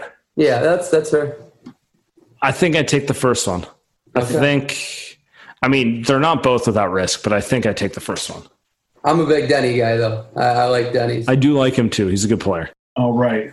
So, Sam, I want to spend the last segment of what we do talking a little bit about James Harden, the Rockets and the Warriors. How do we get Harden to Golden State? How do we get Harden and Steph together? How do you get me to delete 1,000 tweets? I was introduced to Sam, and I think your friend Andy Liu, not formally introduced, but I was made aware of your presence because of extensive Rockets hate. But we have since grown to be, friendly. Right. On the Twitter sphere. So, and I have, tremendous respect for your takes. So Rockets Warriors, dude, I see you tweet about it. You see me tweet about it. It's one of those things that right. I have to actively refrain from responding to sometimes, or sometimes I'll be like, you know what? I vehemently disagree with this. I'm going to type something out and then I delete it. I'm like, not worth it today. I do it all the time. Yeah. Right. But was that Rockets team the most truly, Don't sugarcoat and try to, truly, was that the team that most feared those Warriors during the height of their run? And the Warriors and their fans. So I'm going to give you a few thoughts here. One, I have a lot of love for Daryl Morey and the Rockets because I'm an A's fan. And everything about the Rockets-Warriors rivalry is like the inverse of the A's and Astros. Okay. So I understand both sides of it. And it's also like you're talking about basically the two biggest innovators in terms of applying analytics. So like, I get it. It's just fun to troll fans, quite frankly, is what it comes down to. So part of it is trolling. Now, in terms of biggest, I don't know. I feel like Warrior fans are always it's always LeBron. I'm sorry. It is. I don't think Warrior fans had the fear of the Rockets that they should have. Here's what I will say. That's fair. I walked away from 18 feeling like the Rockets won in the sense of you guys got up 3-2 and then Chris Paul went down. So it's like, it doesn't really matter that the Warriors won that series. They didn't prove that they were better. Like I was upset with the Warriors in the sense of they were up 2-1 and they threw away 2 games. And you could say the Rockets won them down the stretch. But anyway you slice it, it was 3-2 and then Chris Paul goes down. I don't think, but I do know like the fan base genuinely did not feel like there was frustration that it was close as opposed to genuine respect. Whereas with the Cavs, it was a different level there's a level of fear with them, I guess is the better way to put it. So, and just to be clear, when you talk about the Cavs, are you including the KD Warriors? Because yeah, I am. Okay, I think you guys smacked them every time. No, I mean, like, objectively, you're correct. Objectively, the 18 Rockets were the team who came closest to dethroning the KD Warriors. Like, they put up the best fight. They had the right formula. They were close. They were the best team. I'm just saying my impression is I don't think they were respected that way. I don't. So I don't think that's fair, but it is. No, I think from an outsider looking in, I think it comes from the respect of LeBron James and the greatness of him versus the hate of the way the Rockets play, and I think they just hate the Rockets in general. And I also think so this ties into the A's point I made earlier. The Rockets are the peak Rockets. The 18 Rockets were exceptionally efficient possession to possession, right? Like all time. They're not physically dominant in the sense of like LeBron kind of has a presence in that way. Yeah. It's a lot of the last 10 possessions. They had 8 good possessions and we had 6, and like it adds up really quick. In that capacity, like Chris Paul is the master of just kind of winning the margins of games over and over again. James Harden is annoying in the same capacity. So it's kind of like the impression I get from Warrior fans is how are we not beating these guys? As opposed to with someone like LeBron, it's a lot of, oh man, he's really big. He's really strong. You know, like it's just kind of the impression. So I have a take that's always been in the extreme minority. I love these. These are my favorite takes. I got one right after this. I can't wait. I hope it might be the same one. Among NBA fans in general, but LeBron's 3-1 comeback, I think, is heavily inflated, unfortunately. Yeah. Now, it's overrated. But a lot of people don't see it that way. A lot of people don't understand how important Bogut going down was. Like everyone talks about Draymond getting suspended, yada yada yada. People don't understand how materially things switched when Andrew Bogut went down. I think if Andrew Bogut doesn't go down, that series ends in 6, personally. But I'm sorry. It's like Kendrick Perkins in Celtics Lakers. It was huge that people just don't think about. Yeah. Yeah. Well, I mean, we don't all have a multi-billion-dollar, sneaker conglomerate behind us pushing our propaganda. So it is what it is. So, I mean, I guess Warriors fans have the fear from that. But other than that, I don't know. LeBron never really got to the Warriors. He didn't get a fair shake the first time because Kyrie and Love were out. And, he had an amazing series. So I can understand like the fear from that perspective. But, I guess it's the 3-1 comeback. Because other than that, LeBron never, like I said, he never really got to the Warriors. And the only way he did was kind of with an extreme amount. You got to throw the media factor into it too, because anytime you play a LeBron team, it's like it's positioned as if you're playing some sort of combination of Jesus, Michael Jordan, and Joe Montana in this like one sentient being. Whereas like, let's put it bluntly. When the Warriors played the Rockets, it was a lot of, the Rockets are cute. That was like and like that codes it. Whereas like LeBron could literally have Delly, you, me, and like the, corpse of Kendrick Perkins out there, and people are like, but it's LeBron. He can beat you, that sort of thing. And then, and at some point in a game, he's going to take over the game for an extended period of time. So I do think the media factor and just like the self-fulfilling prophecy of it kind of leads to some of that, because I don't think the Rockets ever got the respect that they deserved in terms of how good they were. And that kind of codes into Warrior fans always feeling like when the Rockets got over on them, like, and I'm not talking about winning a series, I'm talking about winning a couple of games and changing momentum. Warrior fans turned insular, like, what is Steve Kerr doing wrong? As opposed to fear of James Harden. For sure. Right. And that makes sense. And I mean, it's the same thing for me.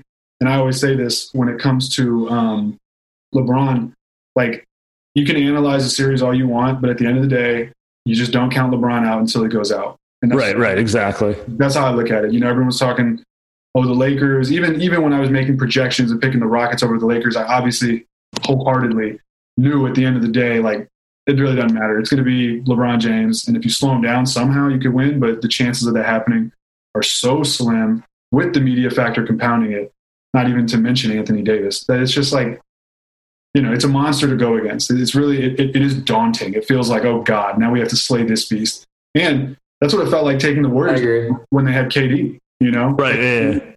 Yeah. I remember specifically, it was 2-1. I got off work, got to my friend's house, put the game on, started out. I remember where I was for a lot of these games. Started 12-0. I'm talking 2018 Rockets Warriors, 2-1 in Golden State, because Houston had home court advantage. I think the Warriors went up 12-0, and I think PJ Tucker had like some crash where it looked like he, tweaked or strained like an MCL. Right. I thought, for me, I had waited the whole year to see, all right, are the Rockets actually legit? Is this 65-win team good enough? We're about to find out. Right. And that was the moment where I was like, damn, we're frauds. They're going out sad. They're going to go down 3-1, probably going to get their ass whooped in this game to go down 3-1, and it's all over. And then they didn't, and they came back and they won that game. And for me, that was where I realized, whoa, this team is good. But I agree. I felt like they never got the respect they deserved. And I feel like people really gloss over the fact that Chris Paul went down. Not that they don't mention it, not that they don't discuss it. But, if Chris Paul doesn't go down and Houston finishes that series, I really wholeheartedly believe that team goes down as one of the greatest in NBA history, primarily because they beat you guys. Yeah, I do think they're one of the top 5 greatest teams to ever win a title. I truly believe that. They might even be higher than that. I mean, might not be 5 in the top 5. Yeah. In my lifetime, I throw them up there with the 2002 Sacramento Kings and 2004 Timberwolves. They're not on my list. Apologies. No, I was going to say the 07 Suns. One chance. The 07 Suns throw like the Robert Horry Ipchek Suns.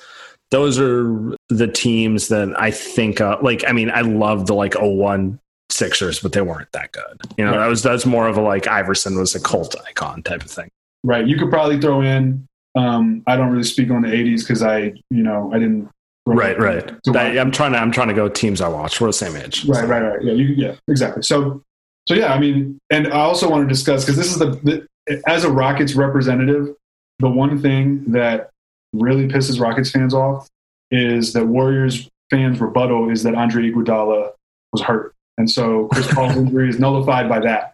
The Rockets fans always say, Luc Mbah a Moute, because that's Luc Mbah a Moute played the Iguodala role for those Rockets. What do you think of that?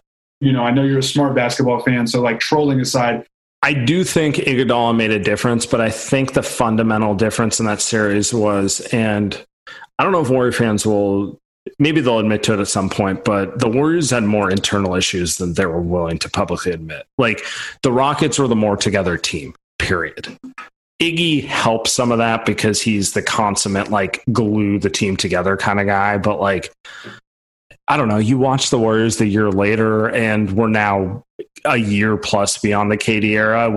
Do you really believe that they were, like roses and like whatever you want to call it, like happy there? Like, I think the Rockets were good enough to notice or to take advantage of the fact that like KD was starting to look elsewhere and his mind was elsewhere. And there was a lot of that going on.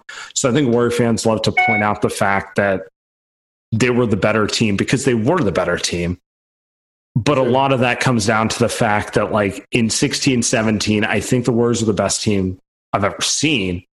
And they're always going to be chasing that high, which is, the Rockets wouldn't have won more than one game against the Warriors at their peak capacity. Well, we only saw the Warriors at their peak capacity 1 year, right? Because after that, KD kind of had issues, and then you have injury. Like the secondary factor is like, Steph, Draymond, those guys were not as healthy as they were in 16. So I think it all ties back to Warrior fans kind of idealizing what was the peak of their run, which was the 16-17 season. Do you like looking at things in a historical preference? Do you do rankings, all-time lists, and whatnot? Do you have a ranking for Steph Curry all the time? Sure, like first. No. I think he's the best player under 6'6" to ever play in the NBA. So, and I say that in a very... just because every player I think better than him, like it's like Kobe's better than him. Kobe was 6'6". Jordan's obviously better than him, 6'6". Every other player I would ever list is like LeBron. Right. So he's number 13 all time for me. Something like that. Like you can't tell me like Jerry West was better than him is what I'm coming down to. So you're implying with that statement, which is naturally where this discussion should go next. James Harden? You're implying that he doesn't. Do you have Steph? Would you have Steph ahead of KD all time? Because I got KD one spot ahead of him, but I can accept because I have ranges on all these players. I think Steph's more important than him. I don't know if Steph's better than him all time. I think they're like it's there in that's in play. That's in play in either direction. But KD's the better player, honestly. Like KD's. If you want me to run through players I've seen in my lifetime, it's like Jordan, Shaq, LeBron, KD are probably the four best individual players I've ever seen. KD over Kobe? Yes. Really? Okay, let me put it this way.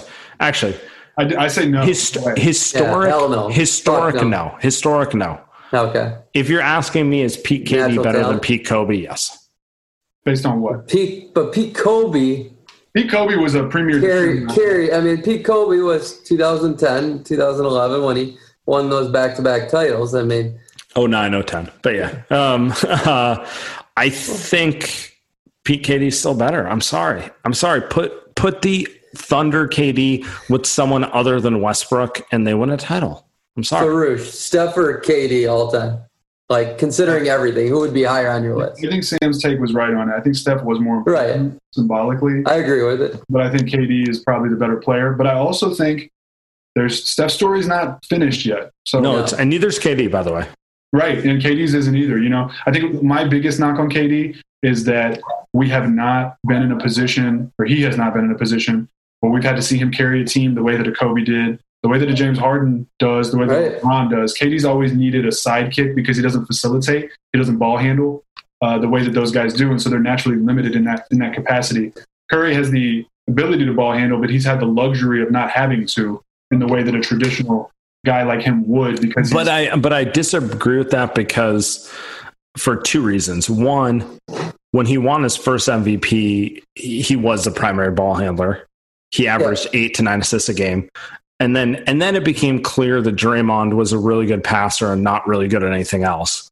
So I feel like the offense was actually built more around Draymond than anyone there. Wow. So I think Steph's had to sacrifice more in terms of role because he doesn't I always run through this scenario. What happens if James Harden plays with Draymond Green? So that's funny. That leads me to my extremely hot take that I truly believe in to the core. I believe in this to the core. And Steph's my third favorite player all the time. I got his shoes, jersey. He's my favorite player since Kevin Garnett. Sure. So take this however you want. I truly believe at its core, you switch James Harden and Steph Curry for their careers, James Harden has more than 3 titles. He has 3 at a minimum, if not more titles. I truly think you give him Steph's teams. I think James Harden has done more with less than just about any player on earth besides LeBron James and Kevin Garnett. I mean, I'll let you go first. I was going to say, I'll agree with that, but obviously I'm biased. But let me also modify what I previously said. It's not that Steph doesn't have the ability to do it or that he couldn't. It's more so that we haven't seen him have to do it with a shitty team. We haven't seen KD have to do it with a shitty team. Last year was going to be the first chance, and he fucked it up right away. Oh, man, that's why I was so pissed. I wanted to see – and not even to slander him, I really wanted to see, because I believe he can do it. I just don't think – I just don't think they can – I think the numbers will definitely be there. I just don't think they'll win. Or I think that the peak would be something like James Harden when he has a bad roster, or dude, playing with Chris Paul is the best player he's ever played with, and he wasn't arguably. He might have been a top 20 player, not a top 15 guy, and he wasn't a great fit. He was no Klay Thompson.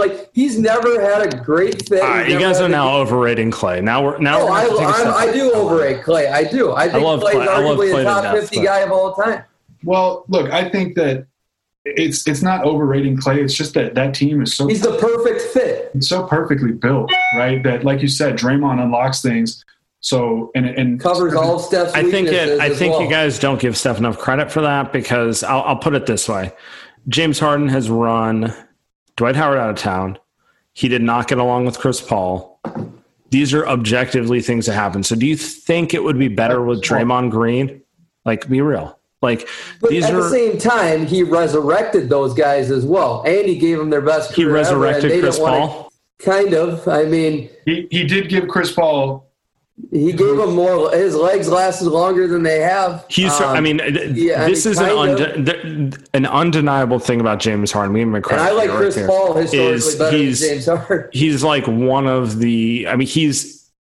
This is going to be a crude analogy, but Derrick Henry in football, there are not that many people who can carry that load, period. That's a one-hit wonder where James has been doing it for a run. This is one of the better runs. We're on year 3 of Derrick Henry right now. But my point stands. In the NFL, he's literally the only guy. He's the only guy doing it, is my point. So James Harden does have a unique. He's very durable and he's a workhorse, and there's very underrated defensively too. How many guys in the NBA can carry a 35% usage every night efficiently? So that's the positive. Problem. He's never had the Steve Kerr too to tell him.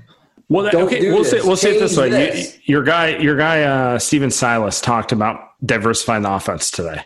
Yes. And I know that's what you wanted to hear. Yes. So I'm curious to see it. I'm genuinely curious to see if Harden has it in him to sacrifice in the ways that matters, because I'm just going to tell you right now, the minute KD went down, Steph averaged 35 points a game in the playoffs. In the playoffs on 60% true shooting. That matters. He can do that. He's continually sacrificed his role to make other players better. And part of that is Draymond's inability to do anything but pass the ball. Part of that is Klay, and you can say these are first world problems, but these are real things that happen. So I want to see if James Harden is comfortable giving up the ball and not touching it and running around off screens for hours, because that's the type of thing that Steph's willing to do that I do not believe James Harden's willing to do. And that's where I think the difference is. I agree with all of that. And I'm not trying to discredit Steph. I think that Steph has a claim to being a better player than Harden based on his resume and based on what he's done. But it's a mixed bag with Harden, because on one hand, everything you're saying is right. You have to play around Harden. Whereas Harden really, if he was playing in his best interest, he would diversify. He would have diversified. He'd make it easier on himself. He would, 100%. There's no reason not to. It's simple basketball. And he also wouldn't do things like stand at half court after a double team. I see a lot of Rockets fans. I think that's where the fit of his teammates come in. He's never had those guys to rely on. Hold on. You can double team, and Steph Curry would get double teamed, not like Harden. I'm not saying you got double teamed like Harden. I'm thinking I've never seen anyone get double teamed like Harden. But in the moments where Steph does get doubled, what's so annoying and lethal about him, and as much as I am traumatized by the Warriors, I love Steph's game because any guy who's not a big, tall guy, I'm 5'11", right? You've had to learn the importance of how to shoot the basketball in order to be like a competent basketball player, right? So I like what he's done at the NBA level is insanely elite. But I guess the trade-off is with him, like what's so annoying about him, man, is he can disappear and come back and move, and he creates extra space for other people by moving. Whereas Harden, yes, the Westbrook double teams are infuriating, and the fact that that's even an issue is infuriating. But he could give up the ball and then run. What he chooses to do is give up the ball and do like a little lazy kind of window English pass and then kind of stand there. He doesn't like dish and go. And let's just be blunt on this. Before KD went there, the Warriors had no shooting around Steph other than Clay. So when you talk about Draymond, when you talk about Westbrook being infuriating, Draymond's equally as infuriating, and he's not nearly as lethal attacking the rim. So that's the only point I get to. It's not like, but he's high IQ. He's high IQ. He is high IQ, James Harden, James Harden, but the second greatest shooter of all time really matters. Harden, yeah, and the overcompensation is that you didn't have shooters. I think Harrison Barnes was decent, at least from the corner where he needed to be. But sure, Klay Thompson, Kalina Izabuki, are you shitting me? If you give a guy like he's on the broadcast these days, Anthony Tolliver in his early prime. If you give a guy like shout out Brandon Rush, Klay Thompson, maybe things are different. But the point is, I guess I was going to keep going. Why are we talking about Kalina? Raja Bell, goddammit. I think he's going through a 2009 Warriors team right now. Nailed it. Jeez. But look, the point is, okay, they play different styles. I mean, I'm not going to act like that 15-16 roster was poverty. My point was James Harden hasn't had high IQ basketball players. And the one time he has high IQ and that's true. Elite skill, we saw the product. I think that's what's so special too about Steph and the Warriors in general is they are high IQ and their star players are high. I'm willing to give you this. James Harden raises the floor of a team higher than Steph. Like you can put James Harden with if you put James Harden on the Hornets, it's probably going to produce more wins than if you put Steph on the Hornets. Okay. I can live with but I do think Steph is more likely to raise the ceiling of a team and play with other players better. Like I don't actually buy that James Harden would get more than 3 rings. I think he'd get less, honestly. I don't think this 15 Warriors win with Harden at point guard. I certainly don't think the 16 Warriors do. With KD, I don't know. It's debatable. He's just never had that guy where he's allowed to play off ball, or he's never had the coach to tell him. Chris Paul and Russell Westbrook are literally. Chris Paul is in isolation. Every other, you go, I go. It's essentially LeBron and D Wade where the fit. You're talking about the two guys who are going to lead this era in assists, and you're saying he can't play off ball. Like at some point, you have to acknowledge he doesn't want to play off ball. I unfortunately, that's a part of it. I think it's definitely a part of it, but he's never had the personnel around of him to like. They certainly don't have like a big man who can make the second pass. That's like an objective fact. No Draymond, Clint Capella is not making passes Bogut can make. Right. Andre Iguodala. The playmakers that he's had, if we run through them, it's a combination of factors, right? He became the player he became by necessity and also because of Mike D'Antoni. Mike D'Antoni kind of like molded this lab rat that became what James Harden's ISO game was. And he had to do it by necessity because, they went through like that team that played the Warriors in the 15 Western Conference Finals was not a good basketball team. If you look at the talent. The Terrence Jones slander. Terrence, which is really, right. And to your point, the only front court basketball playmaker that he's had was on that team. And it was Josh Smith, who's like, if we're talking high IQ on the basketball court, not what you want. Although he graciously canned the Warriors, which was amazing. I mean, the Clippers, which was amazing. But even he is a big ISO guy, right? I mean, he's just not a high IQ basketball player. So you go after that with the down year. Dwight leaves. No one has any expectations for the team. His second best player is Eric Gordon, and he becomes this player he has to become. But he also doesn't change. So both of you are right, And the only elite playmaker he had next to him was Chris Paul, and I argue that we saw what happened. They almost won the championship. They didn't, but they almost did. And then the second year, I think we can all agree, and Sam, you got to look at it up close. Chris Paul just wasn't Chris Paul. Whether he was playing hurt or never got back to form in that second year, they didn't can the Warriors when KD went down. because Chris Paul and other reasons. But, Chris Paul didn't step up until Game 6. Well, I feel like that one was more about like interpersonal stuff. Like they had the same issues that the Warriors in 18 did, where you're like, this group of players can play better, but like for whatever reason, they're not as bought in. Sorry. Yeah, no, I think that's right.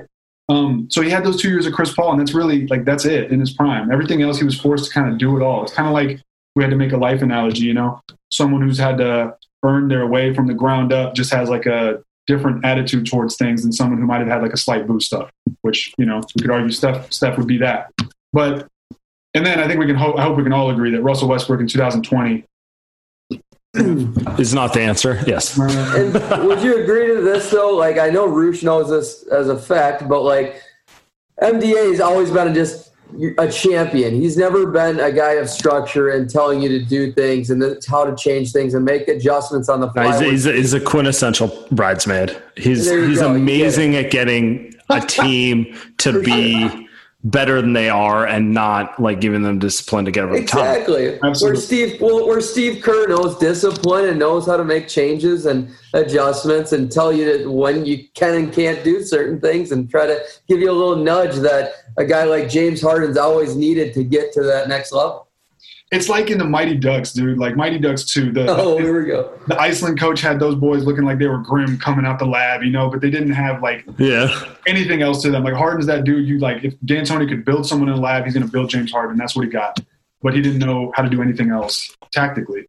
I'm honestly surprised that his lack of X's and O's, specifically on the defensive end of the basketball floor, has not prevented him from, being an NBA coach. Like he's not a bad coach, but he can't do anything without a star player. So it just shows Bob Myers is light years ahead of Daryl Morey.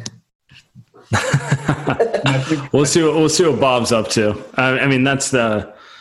How do you feel about Morey in Philly? Ooh, mixed feelings. On one hand, I feel sad. It's hard not to feel sad, right? Like right. I mean, he is the Rockets. He's the Rockets, and he took them from being like mediocrity to never having a losing season. And, we can talk about the merits of how he did it and all that, but it's just sad. It's backbreaking after everything else that's happened because D'Antoni leaves with rumors, about him and Fertitta. And then Morey leaves, obviously, because he doesn't see a future with, a successful contending future with this current situation. Right. So it's more just an indictment of the situation of the team. I think they'll be okay in the long run. Like the positives are, as much as I love Morey, I can admit he's dorky on Instagram and social media. And as much as I don't know, I would just rather have a GM that's just silent and like not in the mix, just kind of operates behind closed doors. You don't hear from him, that kind of thing. And I do think that, he had a rap for, he just didn't have the best rep among players. You kind of feel like you go to Houston, you might get used in a deal and traded, or you go to Houston, sure. And you don't get put in the corner. You don't play the way they want to play. They might not, care for you after that or whatever. I think the Melo stuff exemplifies that, even though I don't think the substance is correct at all. But I just think that kind of embodies the idea people have. So Morey leaving, it's like a rebrand and a fresh start, which I think is necessary. But I guess the final thought is that I'm just scared that it kind of symbolizes that James Harden. Like Morey is objectively very good at his job. So anytime you move on from someone who's good at your job, you're hoping you get someone better, but you could go the other way. Right. Exactly. And I just think that him leaving symbolizes Harden eventually leaving maybe soon. So that's the sad part about it. And I guess the last thing I'll say is that it drives home the fact that it's now Tillman Fertitta's team completely. And that's not encouraging to me or many Rockets fans. So, but on that note, Sam, we appreciate your time. Had a lot of fun talking about it. Glad we got to face-to-face talk Rockets Warriors. Yeah. I've had that bottled up forever. We're going to have to do it again mid-season if they're both where they should be. Would love to. And for any Warriors fans that may tune in, just know we like the Warriors and respect their game. They're just so goddamn good. It's just tough. So. I appreciate you guys having me. This is fun. We could do it again. I'll get you guys on mine too. Appreciate it, Sam. Take care, man. Take care, Sam. Thank you.